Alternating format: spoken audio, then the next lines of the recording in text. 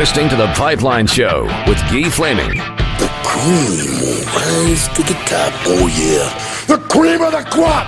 Nobody does it better. Back on The Pipeline Show, we're going to begin this week's episode with an Campus Report brought to you by College Hockey Inc. And if you're a player, or if you have a player in your family that's exploring all their options and need to know what they have to do to maintain their NCAA eligibility, well, College Hockey Inc. is a great resource. You might want to reach out to them. Their website might answer a lot of the questions you might have as well, so go check that out.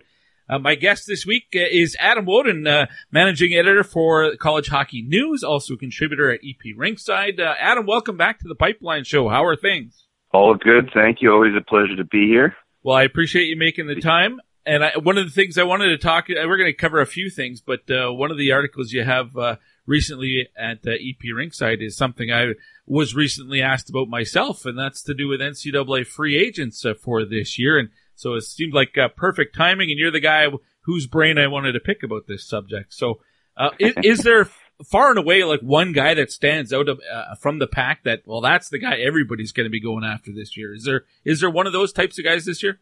Yeah, I don't know if that's the case. I mean, if there is, I mean, I guess, I put Alec Rawhauser, the defenseman from Bowling Green, on the top of the list. I don't know if he's necessarily head and shoulders above everybody else. The only reason why I would say that would be because he's sort of been on the list for a few years now and hasn't decided to leave, so, I mean, he has opportunities. So it's almost been like, why hasn't he gone yet? But I guess he just likes coming playing for Bowling Green. I figured last year after the coaching change with Chris Bergeron leaving Bowling Green to go to Miami, that would be the time when, they finally made the NCAA tournament and sort of got over the hump. And I was like, okay, well, but he came back for another year. So, that's the only reason why I would necessarily put him ahead of anybody else, is because he's been on the radar for so long. But, there's a lot of guys that are, I don't know if anyone's going to be like this surefire, it's going to happen for him in the NHL. There's not necessarily a guy where I, say guarantee this guy's going to have a great NHL career, but there's a lot of guys in that pretty good level that could have one if all things break right. Well, this listing is readers can find it at eprinkside.com. You'll have to have the premium package to access it.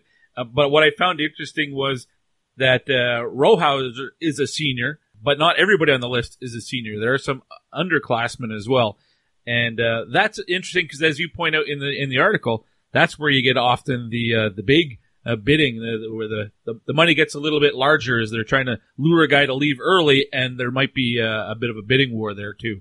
Right, exactly. And that's, you kind of look for, it's impossible to read kids' minds, right? Because, I mean, like I said, I would have figured Rawhauser was gone last year. And then there's always some surprises where, like, this guy is going to come out and you wouldn't think he would. But you try to kind of read the tea leaves a little bit here. And not just, I didn't just make a list of the best 10, but also the ones that I thought might be ones that would go. And you know what I mean? So sometimes you base that on, like, things like age. And that's another thing. So, like, if you have a guy who's not a senior but maybe is older, that I think that, that guy might be more apt to leave. For example, Vincent DeMay of Northern Michigan as a sophomore has kind of just blossomed out of nowhere this year, but he's already 22 years old as a sophomore, So, and he's got an NHL-sized body, NHL type of shot. So that's the kind of guy that you look for and say, he might be right to be plucked. Especially since, I mean, no offense to Northern Michigan, I guess, but they're not on the verge of a national championship where you'd like to come back and, go for it. And the opposite to Vincent DeMay would be Patrick Kordorenko, who's a senior as well, but he's only 21, and that means, boy, right. So he was at Michigan State as a 17-year-old? That's hard to imagine. Yeah, tell me about him as a player, because I imagine there are going to be lots of teams looking at a 20-year-old senior. Yeah, he's, tremendous, as I said in the piece, a relatively young senior, as you mentioned, and he's just one of those guys who's got decent size, but the high IQ, as they say. He needed to work on his skating early on, but he's done that, and he always had good hands, and he's not afraid to mix it up. Last year he played with Mitchell Lewandowski and Taro Hirose, who's now in the NHL. Hirose is. But so that line got broken up. I mean, that was a phenomenal line last year for a team that has been mediocre. I mean, they were definitely standouts. When I talked to Dave Starman, who you know well, he compared Odorenko possibly to Casey Cizikas, which, if that happens, it's pretty good. Cizikas is on the so-called fourth line with the Islanders, but really is like a third-line center in terms of ice time. And it's probably fair for what Odorenko can do. He's obviously got a ways to go to do that, but he's 6 foot, 210 pounds. That's pretty good. And they haven't missed a beat without Hirose around this year.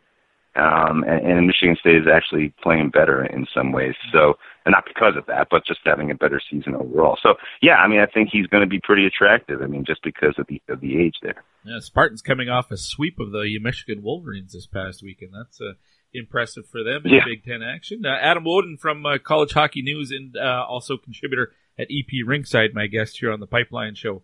Now, when I'm asked the question about college free agents, two guys immediately come to mind. They've both been guests on the show, and that's probably why. Brinson Pasichnuk from Arizona State and his teammate in Johnny Walker, also from the Sun Devils. Now, Pasichnuk I know well because he played up here. He's from the same small town area that I'm from as well, so there's a bit of a connection there. But this is a good player, and I like him. He's not the biggest guy in the world, but, man, he's physical. He obviously contributes offensively, and off the ice, he's like so calm and one of the nicest guys you can meet. And on the ice, he's just a pain in the ass to play against. Yeah, that's a good description. And I just have a fondness for a guy like that who came into that program and stuck with it for 4 years and helped it become what it's become. I mean, it shows a lot of leadership there, which is something that really can bode well at higher levels. I mean, that's one of the reasons why I like a lot of college guys sometimes.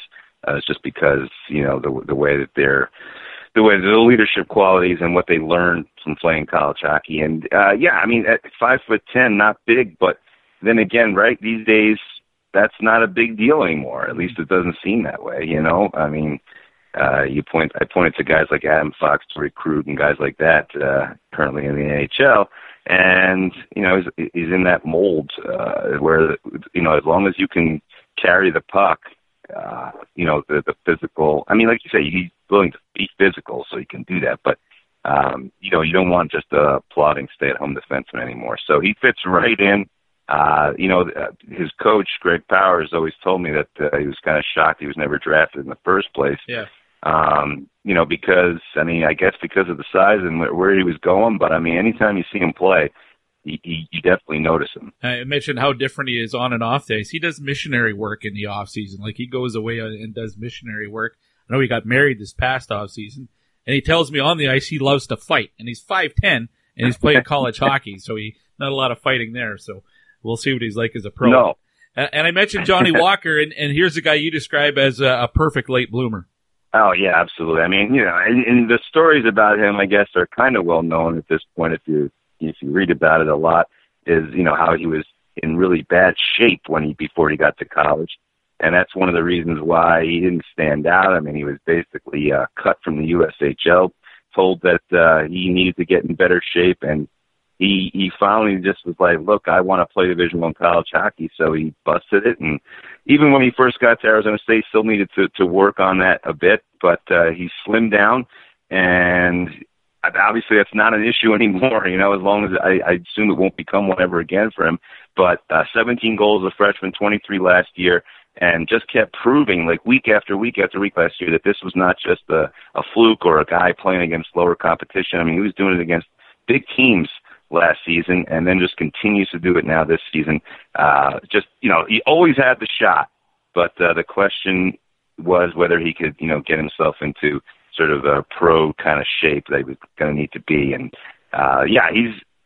he could have gone after last year. Mm-hmm. And so it's definitely a credit. I love when guys stay, because I always figure they have plenty of time down the road. So, you add that leadership aspect to his game, and that just makes it even more valuable to an NHL team. I remember Dylan Simpson telling me one time, played for North Dakota, he said he would have played 5 years if they would have let him. And not allowed to do that. I'll never understand the guys who leave too early. There's nothing wrong with staying.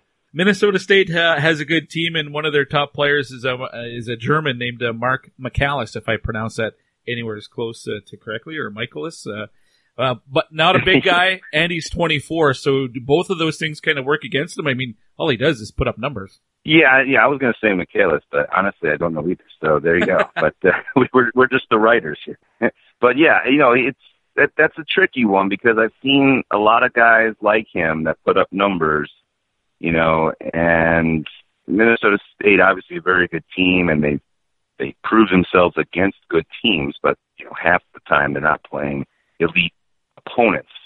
So it's tough to compare apples to apples, and like you said, he already is 24 years old. It's going to be a road for him. I mean, you look at even a guy like Mason Knopfstu, tore up college hockey, smaller guy, older, senior for Ohio State last year. I mean, he's not, hasn't cracked an NHL lineup yet this year. So he'll get an opportunity to be there, but I wouldn't expect a lot, but that's all you can ask for. If you're a guy like him who's from Germany and went to Minnesota State, he'll get a chance.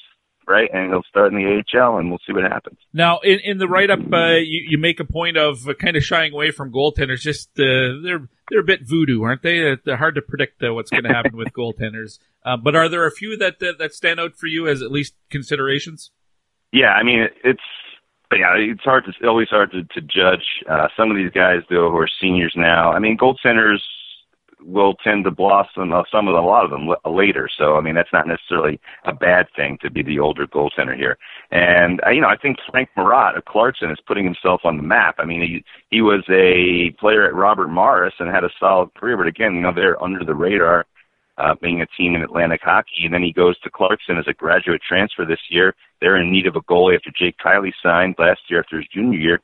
And Clarkson's one of the top teams in the country this year. With him, they don't miss a beat. So that puts him on the map now, I think, where it shows that his game transfers to a higher level, and it can keep continuing to do that. The other one is senior Peyton Jones at Penn State, another guy who, it's always hard to tell with him because he would have these moments of brilliance, but then be kind of up and down, especially the regular season compared to the postseason. He's been good in the postseason, but also Penn State playing that wide open style that they play, it's always hard to say, well, is it really all his fault, when some of these things happen. And this year it seems like, again, it's a combination, because I think Penn State has actually tried to, hone in on being more responsible in terms of playing both ends of the rink, but also, Peyton Jones as a senior seems to have taken another step up in terms of consistency. So it's that combination where I think if he is able to continue to do what he's been doing so far all year, he's going to put himself on the map as far as NHL scouts are concerned. Two other goalies I wanted to ask about. One is on your list. One isn't. Cale Morris at Notre Dame. He should be getting consideration, after the last couple of years he's played, where his numbers are unbelievable the last 2 years. Yeah, there's no doubt about that. It's it probably should have put him on there. I guess because, like I said, I didn't make a particular list with the goalies that I guess he's kind of obvious, but he missed some time at the beginning of this year with an injury, undisclosed injury, whatever that was. He missed 3 games, but when he got back in the lineup, he was still had some effects, it seemed, early on, but he's gotten better and better now. 944 save percentage as a sophomore, won the Richter Award, 930 only last year, right? So he goes down, but that's obviously still tremendous. And then this year it's 913, like I said, because of some of those early struggles in the first couple of games, but he's gotten it back from then on. So obviously he's going to get a big look. I mean, Notre Dame is one of those teams that's so disciplined defensively too, that sometimes it's hard to say. But you looked at a game on Saturday where he was playing Wisconsin, obviously a high-powered team, and he let up 4 goals, but he also stopped Cole Caulfield on 2 breakaways in the game. And so that, shows you that when he's needed, he's able to rise up. It's that kind of thing. So, he's sort of the obvious one just because he's got so much press over the last few years. Now, the last guy is playing at Vermont, and a 5'9" goaltender I cannot see having an NHL future, yet Stefanos Lekis is on your list, and he's putting up good numbers at the collegiate level. So is this a guy who should be getting serious consideration? Yeah, it like you said, it's almost hard to believe that he could do that at the NHL or the pro level at his size. But his numbers are ridiculous. I mean, he faces so much rubber every game. Vermont, not a good team, but last year, .930 save percentage while stopping more shots per game than anybody. And, that's always, to me, the sign, if it's not just the save percentage. If you're stopping those shots while facing a ton of shots, that's a lot different than a team that allows, 18 shots a game and you allow 1 goal, and your save percentage looks good. But you're facing 38 shots a game and you're allowing 2 goals, that's more impressive. And that's what Leckett's been able to do. Now, I don't know, how that's going to translate. It's hard for me to believe, like you said, but I don't know. I mean, he seemed to be able to do it so far. Just acrobatic guy. You don't want to compare him to Dominic Hasek, but you know how he did it. But Hasek was a little bigger than 5'9", so he's able to get away with it more. But I don't know. It's going to be intriguing to see if he's able to translate that to the next level. But he's going to get his opportunity, like I said, just because of those numbers. Adam, before I let you go, I wanted to ask you about the whole news about the NCAA and players potentially having the ability to profit off their likeness and sponsorships and endorsement deals, things like that, and how that, I know that's largely more about football and basketball, but can it have a trickle-down effect when it comes to NCAA hockey?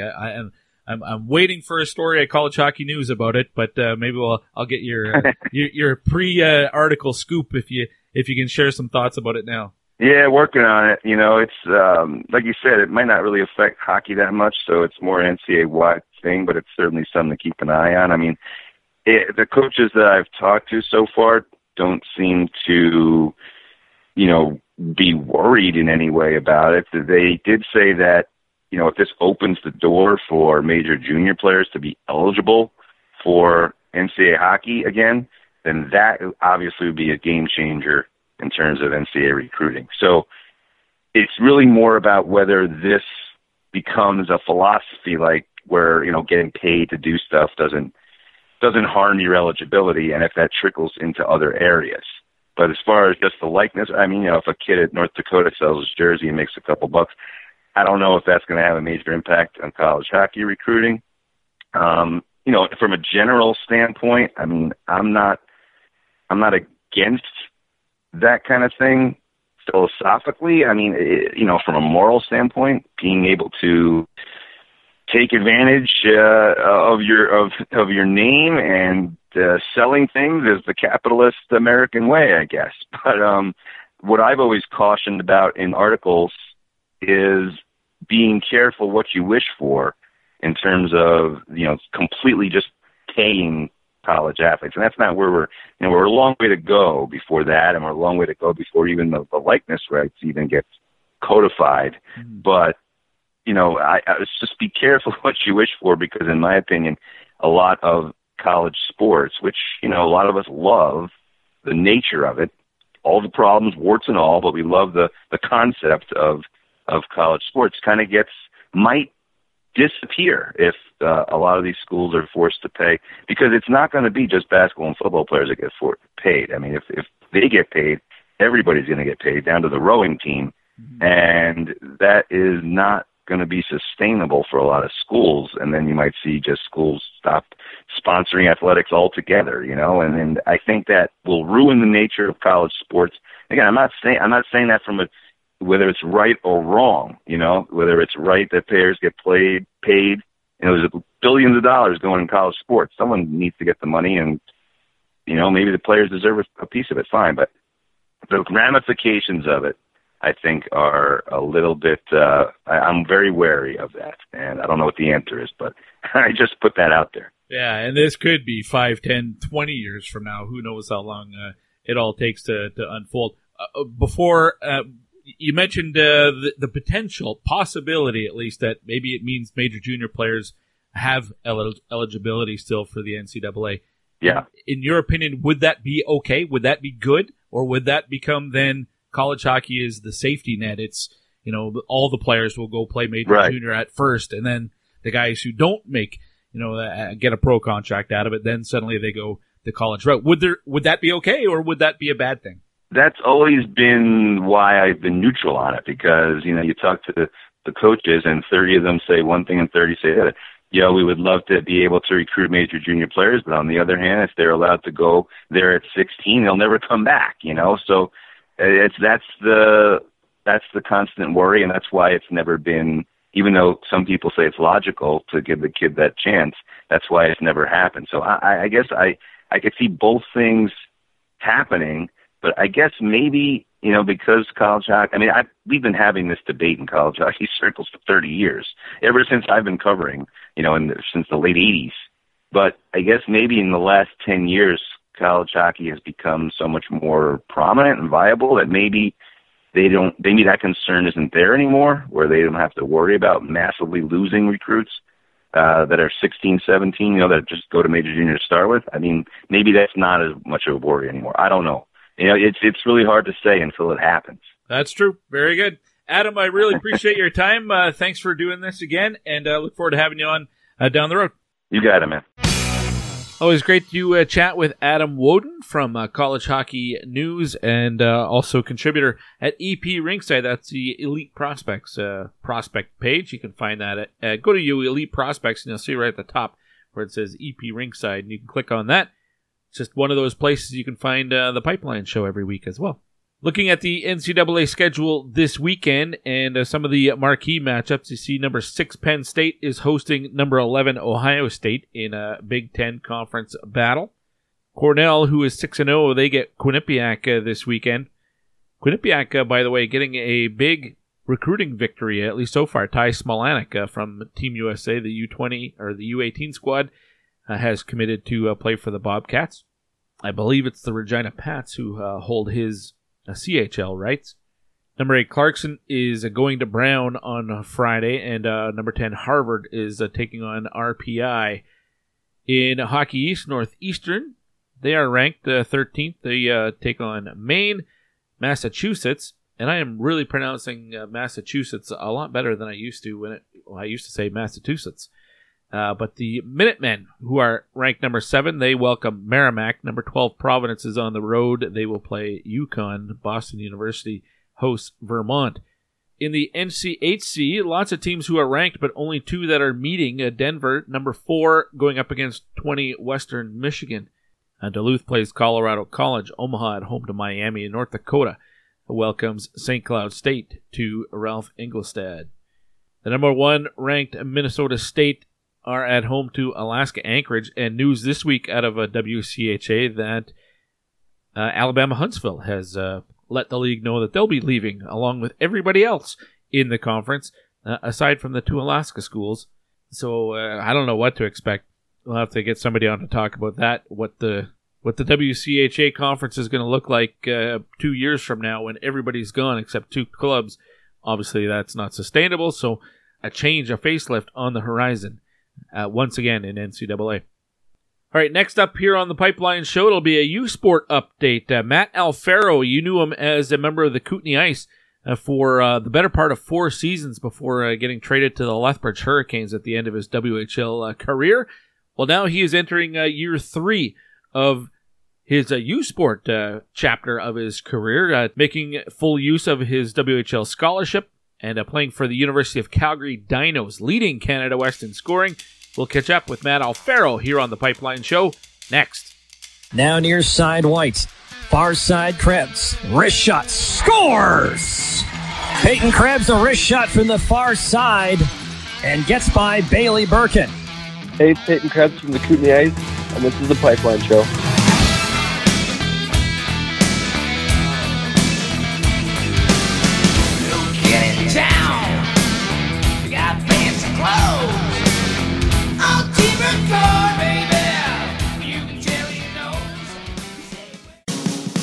From the organization that brought you Mark Messier, Matt Benning, and Ian Mitchell, Spruce Grove Saints Junior A Hockey is officially back for the 2019-2020 season, with all the action taking place at the Grant Fuhr Arena in Spruce Grove. With tickets starting at just $15 per person, AJHL Hockey provides some quality entertainment. For more information, Visit www.sprucegrovesaints.ca.